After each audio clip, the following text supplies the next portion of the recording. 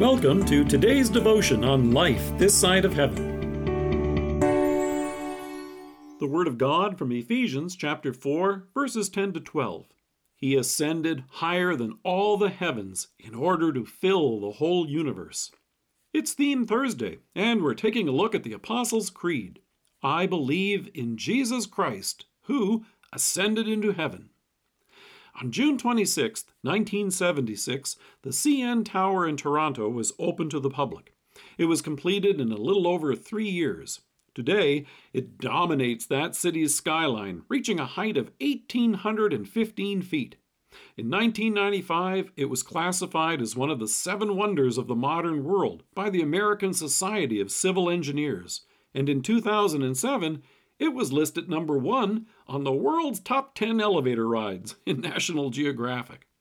As a student who had to travel through Toronto on the Greyhound on the way to university, a long stopover on that schedule meant having the opportunity to walk to the tower and take that elevator trip to the top. It was a breathtaking view. As photographer Michael Mures points out, when you're high up like that, the tall skyscrapers can become little miniatures. The cars can look like ants, and people almost disappear. Hearing that Jesus ascended higher than all the heavens may not sound all that comforting. After all, if people almost disappear at a height of 1,500 feet, then Jesus would seem to be up there far, far away from you and me and everyone else down here. But the ascension of our Lord actually brings good news of just the opposite.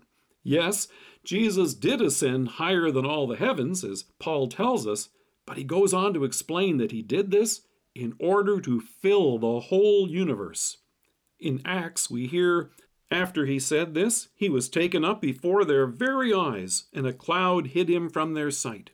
They were looking intently up into the sky as he was going, when suddenly 2 men dressed in white stood beside them. Men of Galilee, they said, why do you stand here looking up into the sky? This same Jesus who has been taken from you into heaven will come back in the same way you have seen him go into heaven. During Jesus' earthly ministry, if you wanted to see him in Jerusalem, you had to take a trip to Jerusalem. If Jesus wanted to visit the folks in the Decapolis, he had to cross the Jordan River and travel to those cities, and he did. But at Jesus' ascension, Christ, according to his human nature, visibly ascended into heaven and entered into the glory of his Father, and he has promised to return visibly for all to see on the last day. But in the meantime, Jesus, as both true God and true man, is now present everywhere. As he promised to the disciples, I am with you always.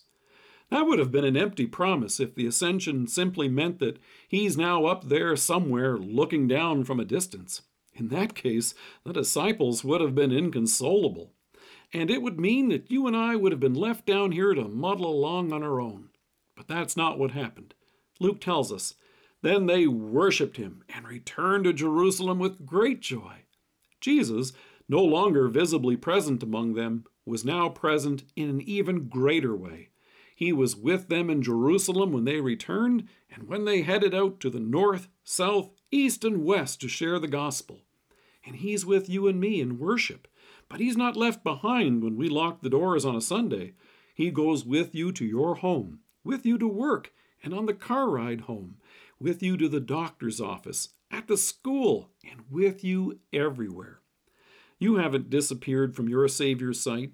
In fact, your Savior, who carried all your sins to the cross, died and rose again, has ascended and is indeed with you always. Let us pray. Risen and ascended Savior, thank you for the comfort of your presence in every moment of my life. Amen.